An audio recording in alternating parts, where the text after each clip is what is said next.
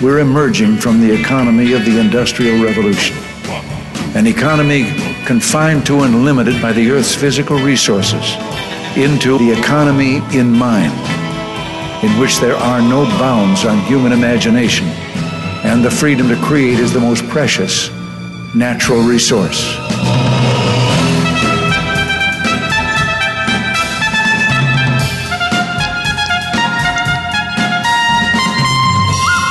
Welcome to the Soul of Enterprise, Business in the Knowledge Economy, sponsored by Sage, energizing business builders around the world through the imagination of our people and the power of technology. I'm Ron Baker, along with my good friend and VeraSage Institute colleague, Ed Kless. Hey, Ed, how's it going? Good, Ron. How are you? Very good, since we spent some time in Cleveland this week. Go Cleveland, Rock and Roll Hall of Fame. The home of Drew Carey. That's right. And we got a chance to sit down and talk to Reginald Lee, which is going to be next week's episode. So that's exciting. Yeah, it's always great. Always great to talk to Reginald. And I still didn't get to see him talk because our sessions are at the exact same time. But they're hoping they can move that for our last show in Columbus, which is next week. Oh, good. That would be nice for you to get a chance. And you were both kind enough to come to my session at the end of the day, which I appreciated. Oh, yeah. No, that was great. You did from compliance to consulting. I thoroughly enjoyed that. Yeah, good stuff. Always like to drop Peter Block on people. Yeah, that's always exciting. Well, today, Ed, we're having a discussion with a millennial. And like we care. One of those people, Ron? Yeah. I'll have to talk. We'll have to talk to him about the if he plays the Monopoly Millennial Edition. But let me introduce him, and then we'll get him in here. Tom Hall, he's a 21-year-old economics and politics student at the University of Bristol in the UK. And over the summer, he was involved in producing a report looking at the use of hourly billing and whether it's time, to leave it in the past. His lack of experience has proved something of an advantage because he had no pre-existing thoughts or assumptions about this particular business model. And we've talked about this before, Ed, how rookies, can come to something with fresh eyes, fresh perspective. They don't have all the orthodoxies of the profession, and that's usually where you get massive leaps of innovation. Tom's a keen sports player. He's played soccer, rugby, and tennis, amongst others, and this competitive nature spills over into his working life. He always strives to be the best he can be. Tom Hall, welcome to the Soul of Enterprise. Good evening, gentlemen. I know it's evening where you're there over there. Oh, sorry. Good morning. Good morning, America.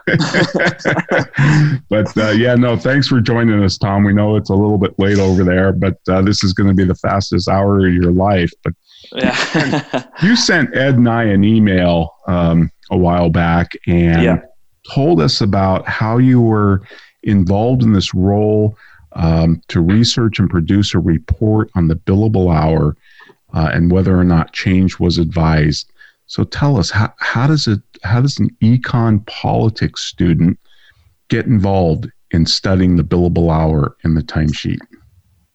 Well, through my university, they offer internships, so summer internships, which are paid for by the university, but then the local businesses get the benefit, so they get free work, basically.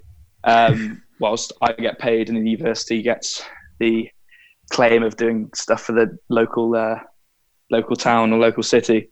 And I saw this on advertised and thought I needed some cash, I needed something to do, and it interested me. So I applied, and then the further through I got through to the interview stages, the more and more invested I got into it. And luckily enough, I got offered the job. So I did that for 2.5 months over summer, so from July till the end of September. So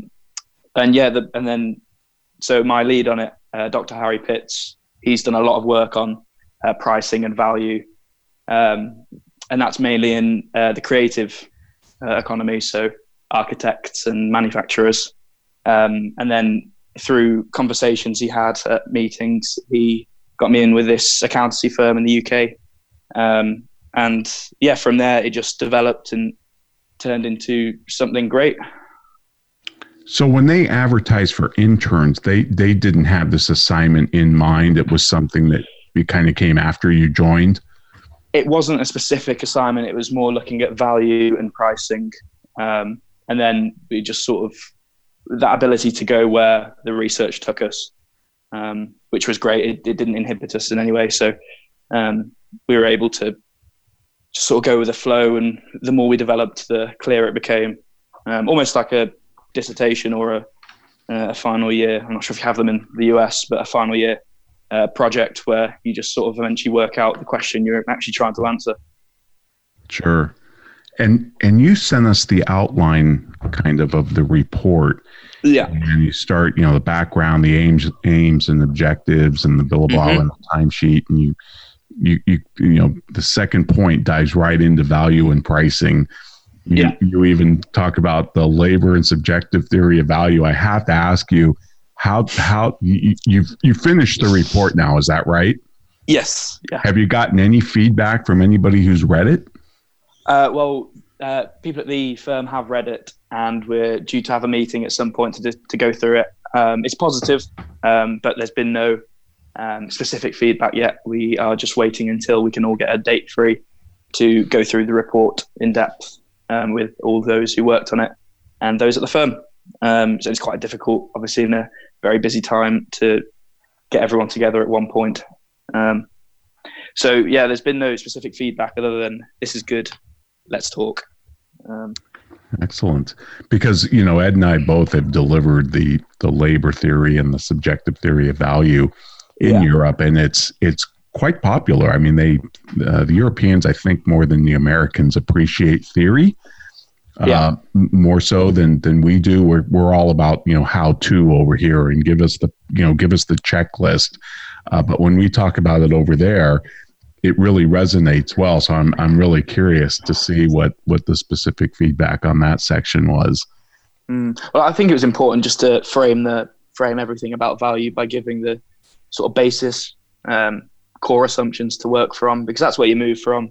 And the subjective theory of value that's where the entire thing about value pricing comes from, and the counterintuitive nature of pricing via time. And where were you introduced to the labor theory and the subjective theory? Was that from your professor at college? Yeah, from my professor who his work touched upon it and went into it. He's done extensive work on theories of value and especially work from Marx and capitalism. So he's more that side of things, the more businessy, theory-based. And so he introduced me to it, and then from the books he bought for me and recommended to me, I then just steadily gained knowledge of it, searched it on the internet, and tried to develop my understanding of it. And what books really helped you with that? I'm not mine. I'm looking for other things. Well, yours sort of summed them up very concisely. It was very, after I'd done the reading, almost I had all this information, and then I came across your books maybe a bit later on in my readings, and then they sort of pushed it all together into one concise little piece of information. But mainly it was just different websites, and then work from Marx. So I read a bit of old Marx stuff, which is quite chunky to get through and difficult to get through, which also isn't actually that useful. He says that it takes a lot of words to say a very small point, right? Which is basically how writers make their money. Right. So yeah, it was just sort of a slow development of my understanding. But all the books that I've read on value, they always touch upon at the start to a greater or lesser extent. That's fascinating because, you're 21 and I wasn't exposed to these ideas until a bit later. I didn't get any of that in economics. Did you study Austrian economics in your courses?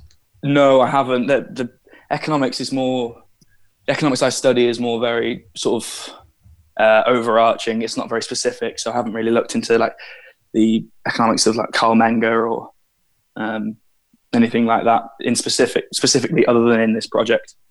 Right. You're probably learning more macro, like maybe Keynesian monetarism and that type of thing. And then the other side of it, game theory and the micro level. So yeah, right. It's more broad rather than specific in-depth stuff. Right. Yeah. I got the same type of education, and I kind of had to find these guys on my own.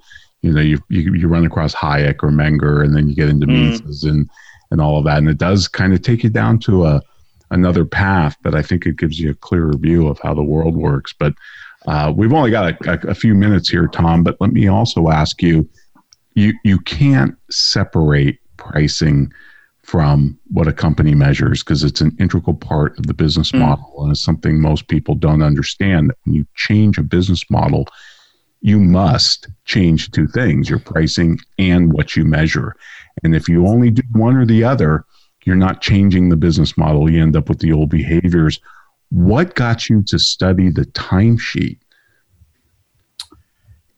Well, the timesheet is what stops the escape to a different method of pricing, because the timesheet is, you're constantly measuring the time that goes into it. And then because you're measuring what goes into it by time, you think, oh, well, this is my inputs, therefore I should be paid for my inputs. And that it completely stops the development of any other type of pricing, because it goes all the way, like it's seen as just this little thing, but it has roots all the way through the business model. And it's almost inescapable unless you completely take out all the roots and replant everything. That's a great way to put it, because even when people argue that they're not using it for pricing, I got news for them. They are. And that's why firms don't want to get rid of them. They were devised to do cost plus pricing. That's their origin. And they can't escape their roots, like you said. So you got to rip them out root and branch. But and that went over really well in the report. I know you haven't talked about it specifically, but there was no outcry about, oh, geez, he's attacking the timesheet in this thing. Well, there's widespread just distaste at the timesheet, but no one really knows what to do with it, because it is this endemic problem. It's everywhere. It's almost seen as inescapable. And so it seems from the research, the next steps seem to be, how can we now move? It's been shown that this is the right way to do it, or the way we're doing it is wrong. How do we now escape this? And that's the next steps, which I believe they're looking at taking.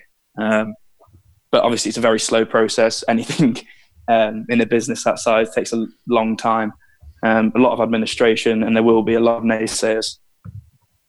Right. Yeah. There will be, and it's usually the people that bill the most that do most of the naysaying. As they say, the tailless dog praises taillessness. Absolutely. Well, Tom, this is great, and I just knew that this is just going to fly by, but Ed's got even more questions for you. And in the meantime, folks, if you want to contact Ed or myself, send us an email to asktsoe@verisage.com. Check out our full show notes at thesoulofenterprise.com. And now we want to hear from our sponsors. Become our friend on Facebook. Post your thoughts about our shows and network on our timeline. Visit facebook.com/Voice America. Sage provides accountants with compliance, reporting, and analytic solutions to do more for their clients. These solutions include education programs such as the Sage Accountants Network Client Advisory Service Program. This program delivers the tools to create, package, price, market, and deliver additional services to clients, increasing your profitability and delivering more value to your clients. Let Sage help you grow your business by visiting sageaccountantsnetwork.com. Have you ever read a book that changed your life? I sure have. Have you ever listened to an advertisement for a book so many times that you question the existence of God? Me too. Hello, I'm Greg Kite. I recorded the advertisement for Ron and Ed's book, The Soul of Enterprise Dialogues on blah, blah, blah, whatever. And 4 years later, we're all tired of it, especially me. But thankfully, there's a solution. For just $10 a month, you never have to hear my voice again. For a commercial-free version of The Soul of Enterprise, go to patreon.com/TSOE and subscribe now. We're always talking business. Talk to an expert. Call now toll free 866-472-5790. That's 866-472-5790. Voice America Business Network.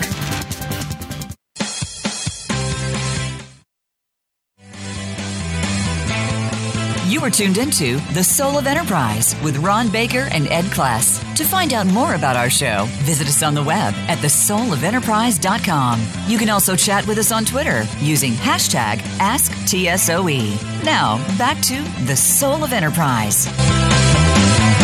And we are on with Tom Hall. Tom, you said you're in your third year at the University of Bristol. Is that correct?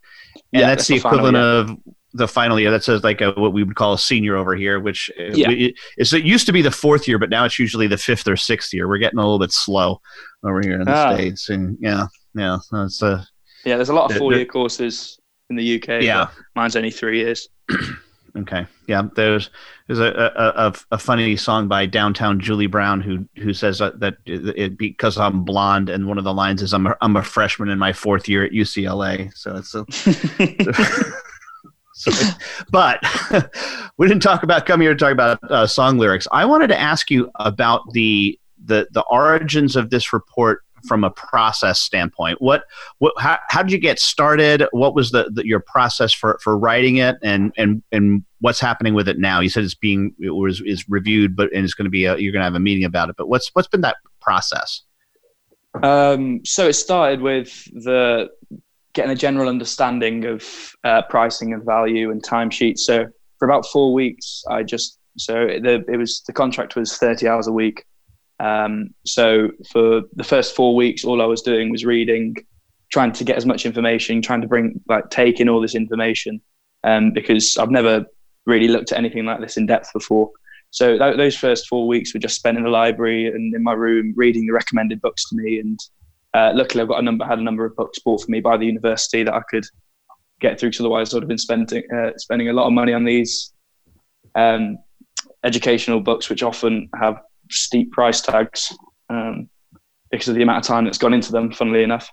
So the first 4 weeks, all it was this information gathering process, and so I could understand the basics of everything about value and pricing.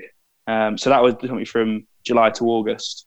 And then from August to the end of August, the middle of September, I was then lucky enough to work inside the firm and have access to their information. So their information on pricing, their information on customers. So they had a number of customer reports, which I went through from end of year reports, asking how the business is, how their relationship's going.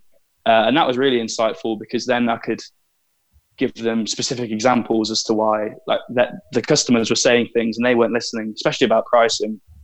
And they talked about often with the, I can't remember what it's called now, the system where the NPS score, which was used by the firm, they looked at, they're very good, especially with the top tier clients. The clients loved the firm widely, 9, 10s on the NPS score. So very much promoters. But every single one, the pricing was slightly lower, whether it be a 6, a 5, a 7. And it seemed to be just ignored that no one's going to be happy with pricing. But the patterns were there to see. It was all about, quite literally a quote was, "We don't care about the hourly pricing, we care about the overall figure." And then, so for me to combine this literal examples with the theory, it made it very easy to produce a report and just steadily gain a logical progression through it to show them why they should consider moving away from this method of pricing. And so did you get a chance to talk to some of the team members at the firm and what their thoughts were on the billable hour, the timesheet, and even just their jobs, that kind of stuff? Yeah, I did. So I sat in a number of meetings, team meetings, and often I was introduced, and just at the end of the meeting, I'd say what the report was about, and often would ask their general thoughts on it. And it would immediately break into heated debate over whether it could be changed, whether it should be changed. And this will happen in 5 minutes and end up with people shouting at each other. because people feel quite often everyone wants to move away from it, but there's a number of people who think it can't be done or it shouldn't be done for the good of the business, and it's just a pipe dream. So being able to speak to workers who go through this process every day, and because I've never filled in a timesheet in my life, explaining to me the process of filling in a timesheet was vital to my understanding, because I tried to fill it in myself whilst I was working there. I tried to see what it was like to fill in a timesheet for the week, and it took me a huge amount of time. And then I was just laughing as I was doing it, and then gave up halfway through the week because the amount of time it was taking me. You mean you went through three years of university and you were successful without a timesheet and filling one out? It's just not possible. No, it's unheard of, isn't it? And actually, I think that's one of the best examples that I've ever heard Ron share, and that is this notion that we get through our college education. None of us fills out a timesheet, yet we all know what's expected of us. We all seem to be able to pass the courses and make stuff happen and get the results that we expect to achieve. And there was no timesheet there. And then the first thing that you're told as a first year person in the accounting industry is you will now track every 6 minutes of your day. Yeah, well, that's the thing. So I was only paid for 30 hours a week on this project. So it's my hourly wage times the 30 hours. But I logged a lot more, as in I completed a lot more hours on this, because I didn't see it as I was being paid by the hour. I just saw it as being paid for 30 hours a week. So 30 hours times my salary. So I didn't see it as that. And then because I wanted it to produce a good report, because I was interested on it, the hours didn't matter to me. So it was just, I was happy to put in extra hours because I thought this is going to be good for me and I'm enjoying it. So again, I was paid by the hour, which is quite ironic, but I didn't ever think about it as that, and it wasn't necessary. It was only because it was the method of paying individuals who went through this program.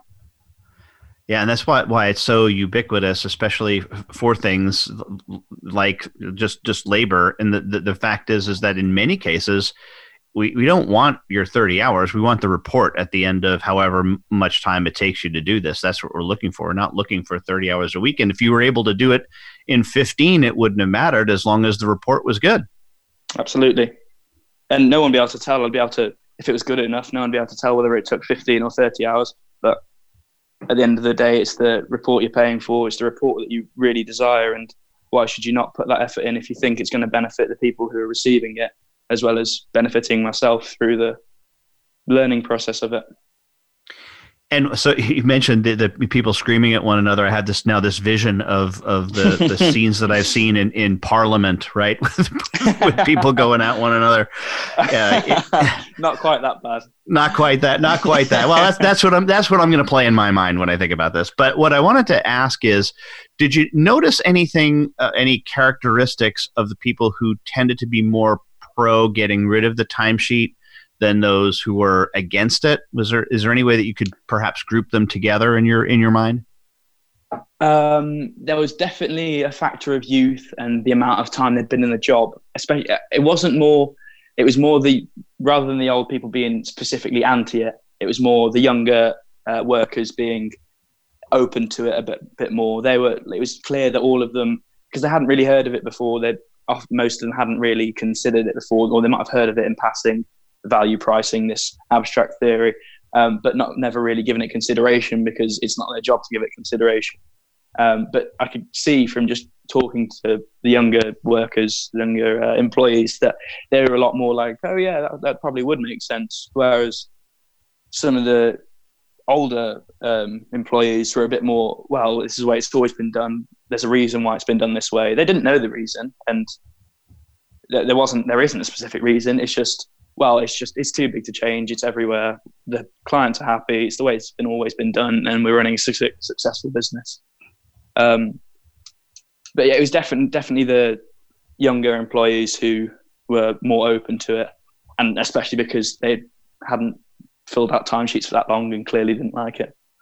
Sure. I think it has to do with that. What is neuroplasticity, right? Our ability as we get older, our brains just tend to harden and get fixed in one way, and it's harder to think differently. And hey, yes, we've always done it this way, although it hasn't always been done this way. And when you get into the research of the history of it, it didn't happen this way forever. So it's pretty interesting.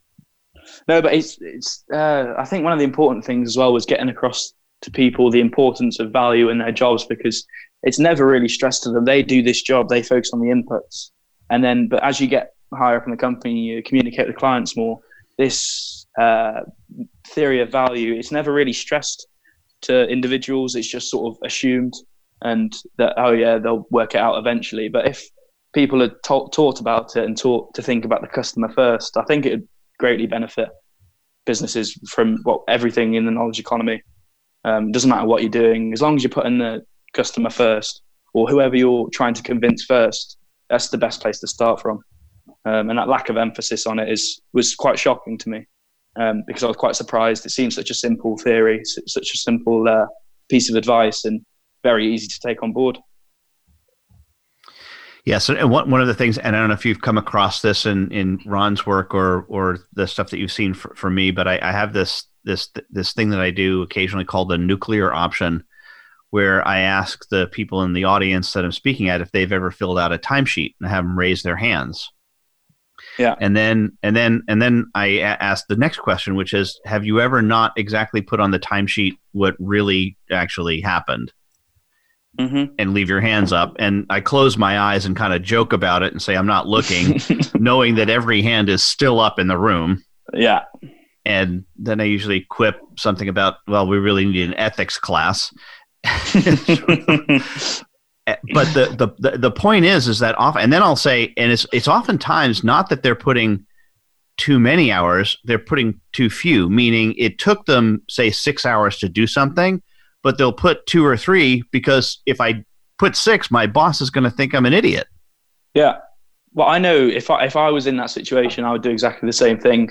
I know that I want to impress people. So I know if I was put in a situation of timesheeting, I think I took too long on something, I know that I would screw myself in a way by taking down the amount of hours, which doesn't help anything. And I know that the amount of people that would do that, especially as young employees trying to impress, you might give less of a crap when you get older, but I know myself personally that I would definitely do that, and it's just encouraged by the system, which is wrong.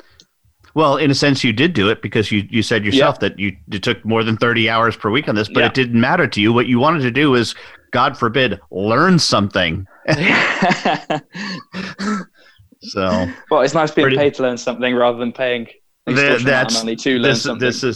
This is true too. And what we are already against our half-hour break, want to remind you that you can get a hold of Ron or me by sending an email to asktsoe@verasage.com. Want to remind you about the Patreon site, patreon.com/TSOE, where you can sign up for commercial-free episodes of The Soul of Enterprise, as well as our bonus episodes and material that we produce from time to time. But right now, a word from one of our sponsors.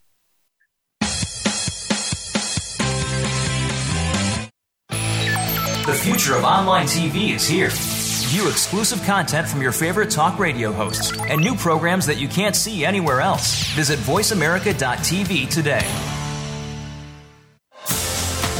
Sage provides accountants with compliance, reporting, and analytic solutions to do more for their clients. These solutions include education programs such as the Sage Accountants Network Client Advisory Service Program. This program delivers the tools to create, package, price, market, and deliver additional services to clients, increasing your profitability and delivering more value to your clients. Let Sage help you grow your business by visiting sageaccountantsnetwork.com. Have you ever listened to an online radio show that changed your life? I'm required to say that I have. Have you ever stopped listening to an online radio show because the commercials were mind-numbingly repetitive? Of course you haven't, because you're here right now. Look, you don't have to listen to me anymore. There's a commercial-free version of this show, and it only costs $10 a month. And for $15 a month, you get no commercials plus bonus content. Go to patreon.com/TSOE, subscribe now, and be free. You're worth it. From the boardroom to you, Voice America Business Network.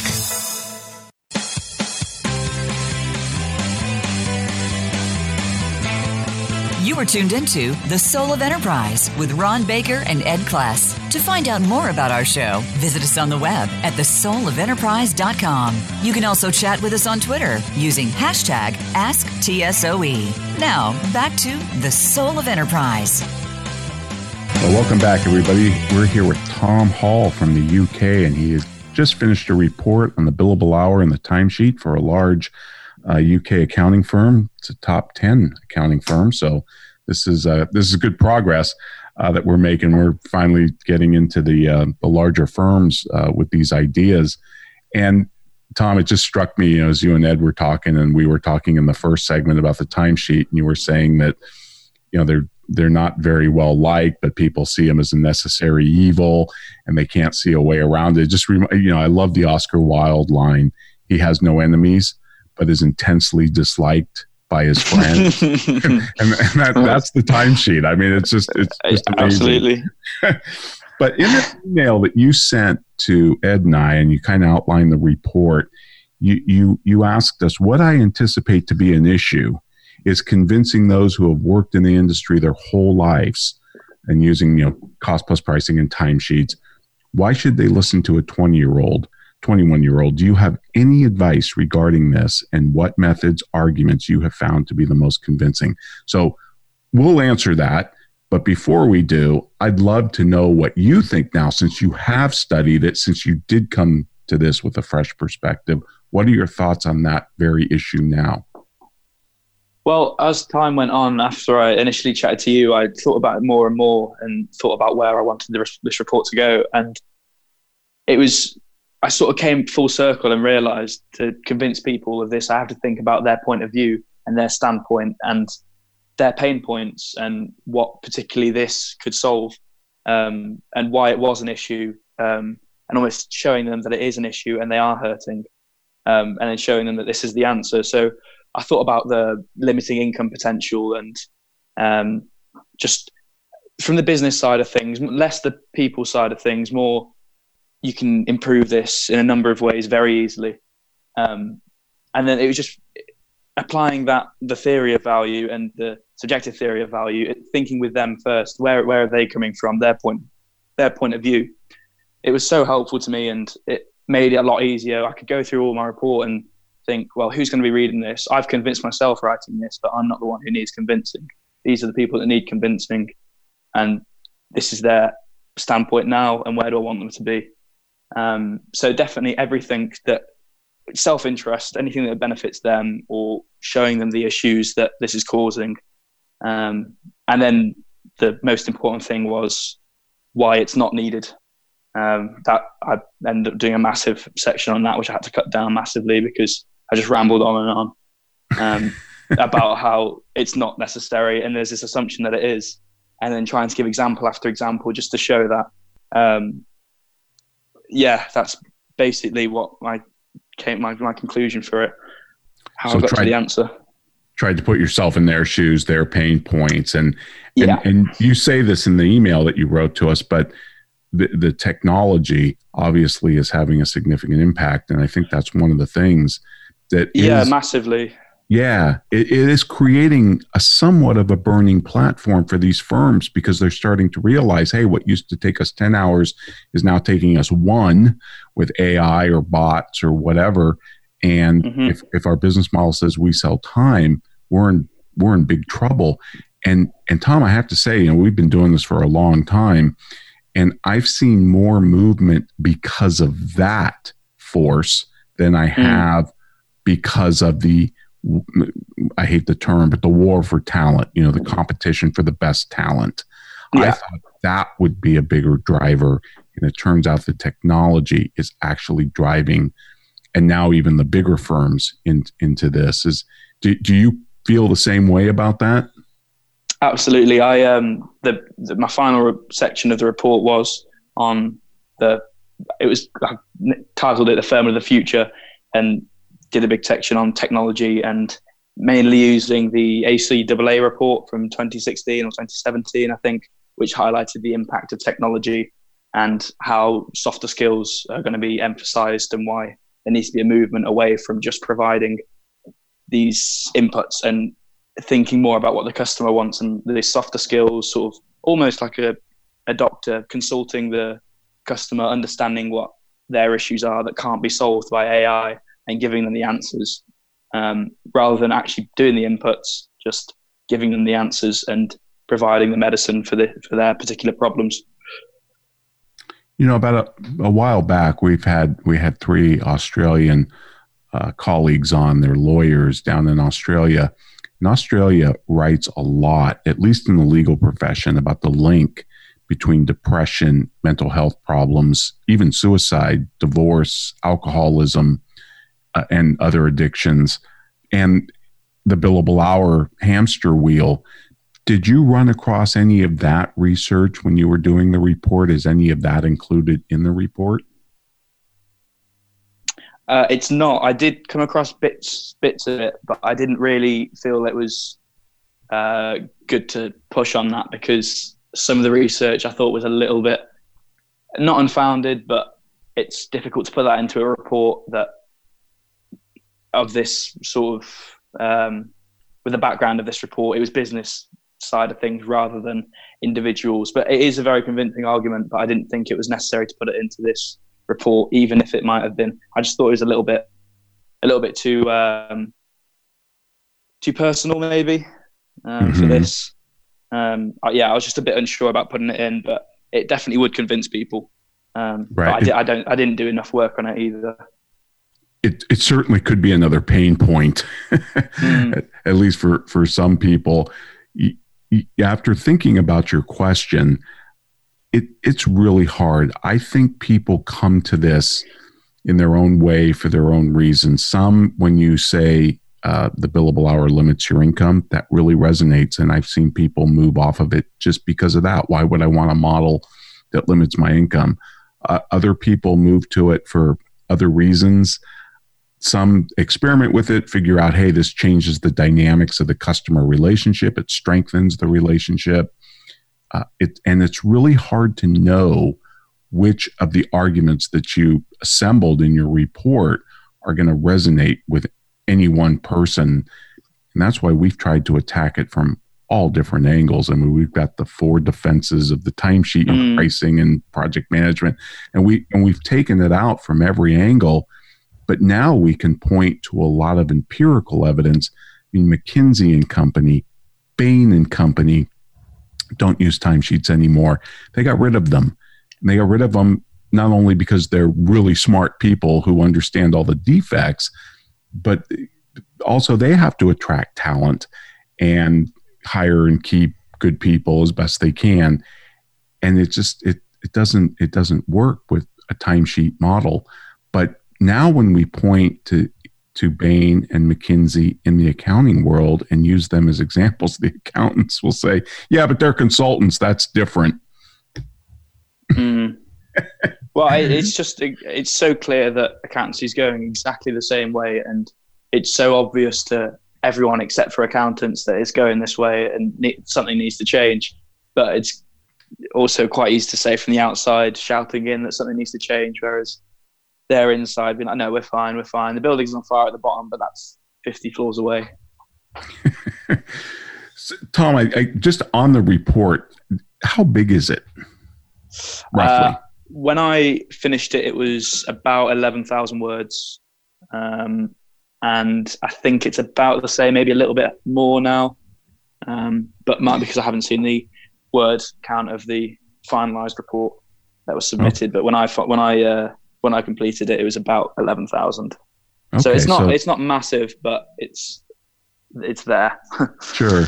It's a white paper size type report. Yeah. Do you think they'll go public with it or not? I would hope so, but I'm not sure, because if they make a change based upon it, I think they will. and then they'll hopefully try and get some sort of publicity about it or that sort of thing. But at this point, I'm not sure. I need to see what they say in the meeting when we meet them in the coming weeks or months. I really hope so, because I really think it's important, and I hope they put it out to the employees within the company as well, because only people knew about the report, but no one had, obviously it's quite a big company. There's a number of people who won't have heard much about it or have given much thought to it. But my hope is that at least it goes amongst the people within the company so they can start thinking about it and just promote some sort of change, even from person to person. Excellent. Well, that's just fascinating that you got involved in it. It's so great, because it just, not just because it corroborates what we preach here, but just because it's just another voice from another completely different perspective. Tom, in our last few minutes in this segment, just wanted to ask you, you're about to graduate. What are you going to do? What do you want to do? Big, scary question, that. I've been applying to graduate schemes. I'm not sure if you have them in the US. I'd assume so, but so they're 1 year, 2 year schemes for out of university leavers, and they have.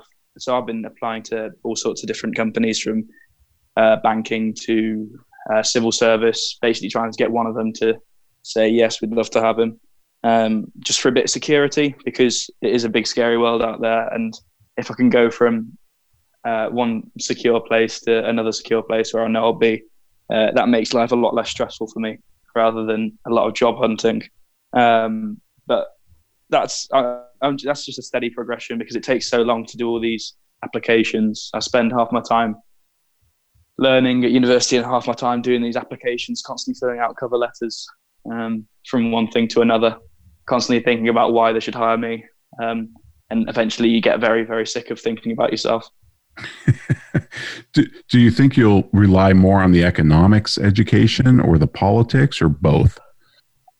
I think economics for now. I think politics is something that I'd love to go more into in the future, but I don't think I'd ever try and be an elected official or anything like that. I'd be far more happy behind the scenes, sort of thinking about how I could make a difference, but I would hate to be an elected official. That would put far too much pressure on me. I'd much prefer to be behind the scenes.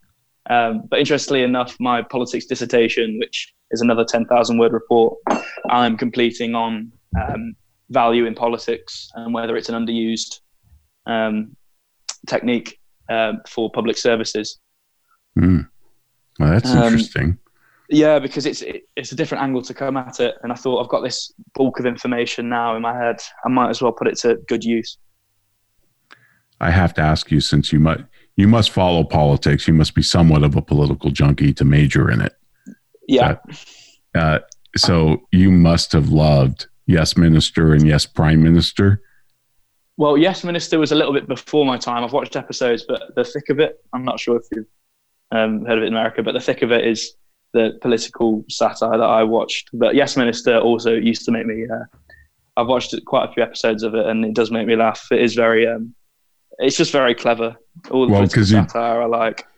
I love it because you talked about, how you rather be in the background. And of course, his aides in the background, they controlled him. It's like, well, since when does it matter what the prime minister wants? It was, I forget the actor, but a phenomenal actor that played his lead aide. It was just, I just loved that show. And oddly enough, it was Margaret Thatcher's favorite show too. So, well, but Tom, been doing something right. Well, Tom, Ed's going to take you home, but I just wanted to say thank you so much. You reached out to us. You sent us this great email. We just wanted to get you on to talk about this report. It's so cool that you were able to do this and contribute to this literature. And hopefully, we can move the profession off of some of these archaic practices. So thank you so much for coming on the show today. And folks, I'd like to remind you, if you want to contact Ed or myself, you can do so at asktsoe@verisage.com. We'd love it. We'd love it if you went out to iTunes, gave us a review, good, bad, or indifferent. If you write something, we'll read it on the air, give you a shout out. We really appreciate that. It helps. It's the currency of the show. It helps us get great guests. And now we want to hear from our sponsor, Sage.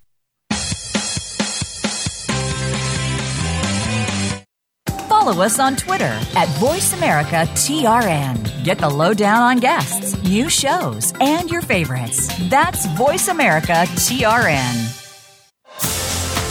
Sage provides accountants with compliance, reporting, and analytic solutions to do more for their clients. These solutions include education programs such as the Sage Accountants Network Client Advisory Service Program. This program delivers the tools to create, package, price, market, and deliver additional services to clients, increasing your profitability and delivering more value to your clients. Let Sage help you grow your business by visiting sageaccountantsnetwork.com. Have you ever been so annoyed by a commercial for a $5 ebook that you were willing to pay $10 to never hear it again? I sure have. Hello, I'm Greg Kite. Over the last several years, you've come to hate me, and I hate me too. By now, you know that for $5, you can get a copy of Ron and Ed's book. What you might not know is for twice that much every month for forever, you can stop hearing me plug Ron and Ed's book, which totally makes sense, like the Diamond Water Paradox. Go to patreon.com/TSOE and subscribe today. Please, for the love of God, make it stop! When it comes to business, you'll find the experts here. Voice America Business Network.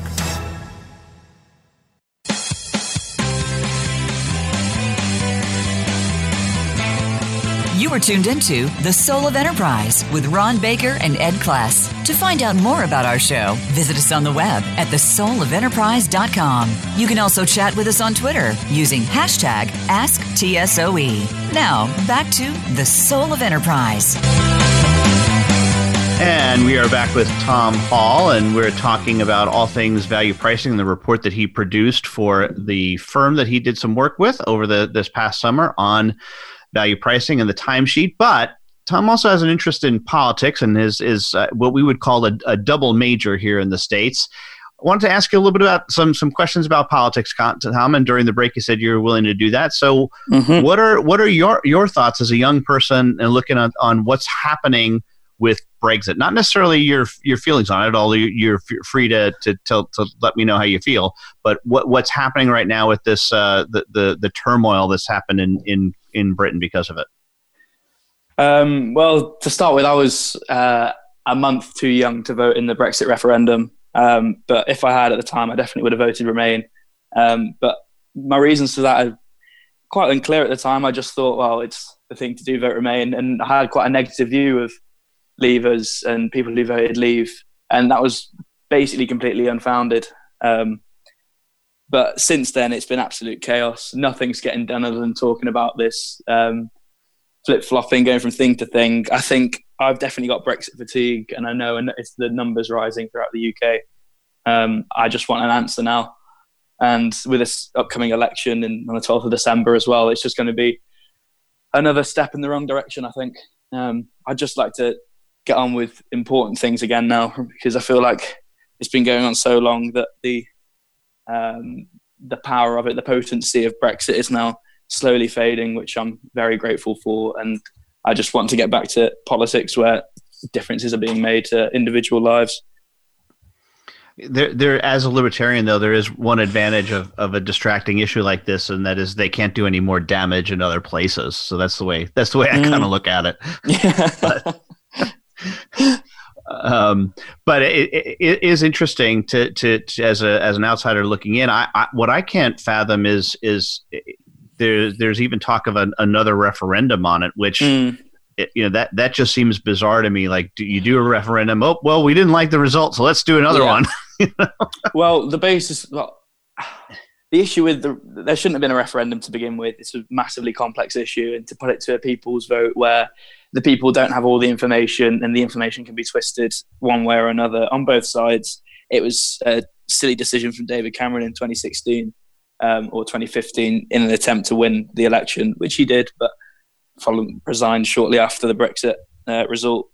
And to put it to another one, I think would just cause chaos. I now believe that if it went to another people's vote, if there was another referendum, there's no there'd be riots of sorts.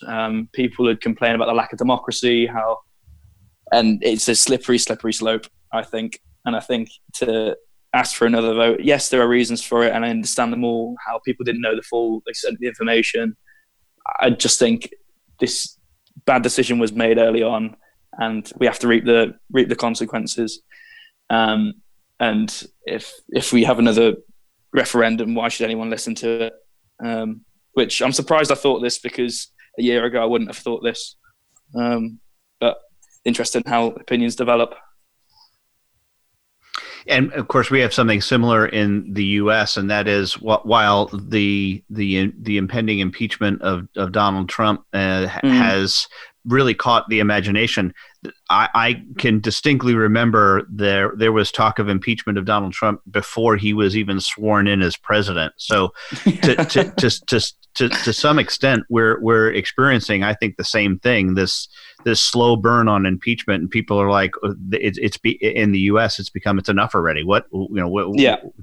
Either do it or don't, but let's just stop talking about it. Yeah. What's the perception, do you think, especially among your peers, among young folks, on what's going on in the United States? Is this something you guys even pay attention to, or is the latest football game really the more important thing? We definitely pay attention to it amongst my friends, because it's always news. Donald Trump is every single day that he's done something, he said something, and whilst I think he's a bit of I don't like him, but I think he's going to win the 2020 election. The economy's doing well. The ISIS leader got shot. He is winning despite all the shouts on social media, especially. And I am left wing, but I'm definitely more central than most left wing individuals at the minute. But I just think that as much the shouting at him, the impeachment inquiries, they're doing him a favor. They're just helping him gain more and more support. Yeah, I do think it's interesting. One of the things that I've thought for quite some time is that he has hacked the media. Ron has said this often. He's not a creation of the media, since he was already famous long before he decided to run for president. So since they didn't create him, they really can't take him out. But yeah. One of the best books that I've read on the subject is by Scott Adams, the guy who wrote Dilbert, and he just said that Donald Trump has his phrase, and I love it, is weapons grade persuasive ability. And it's not that it's not that he's right. It's not that he's right on. So he's right on some things. Of course, we're all right on some things, but it's just that his methodology is just hack the media. And people just get tired of them slamming him, even when it might be justified. Yeah, absolutely. And that's exactly the same thing with Brexit, with the whole thing about Ramonas, and just that it's exactly the same thing. They mirror one another, both in the US and the UK. Exactly the same political sentiment going through the country. Yeah. So we're still more tied than we thought, despite what happened 225 years ago. One of the things I have said though is if we could come back as the colonies again, the 50 colonies, would you give us the same tax deal that we had back then, which I think was a whopping 3%? 3%. I think we might be willing to come on back if you'll have us at 3%. The union again. So, but it's been fascinating talking to you, Tom. Any parting thoughts? We got about a minute left. We want to thank you for being on the show, but your thoughts. Just thank you for having me, and just for having I really didn't, for my first email, I really didn't expect a response from you or Ron. I thought you were both very busy individuals. So even to get that first response, and then what's developed from that has been great. And I'm just really grateful to be able to talk about this to two people who know probably more than anyone else currently on this sort of issue. Well, we thank you, and we'd love to continue to keep in touch with you, and maybe we'll have you on as in the future when you get your next gig. So definitely, and looking to a great future to you. Ron, what do we got coming up next week? Next week, Ed, we're doing live from Cleveland, Ohio, and it's a pre-record we did earlier this week, and with Reginald Lee was also there. So it was a great conversation. Enjoyed it. Yep, look forward to it. Well, I'll see you in 167 hours.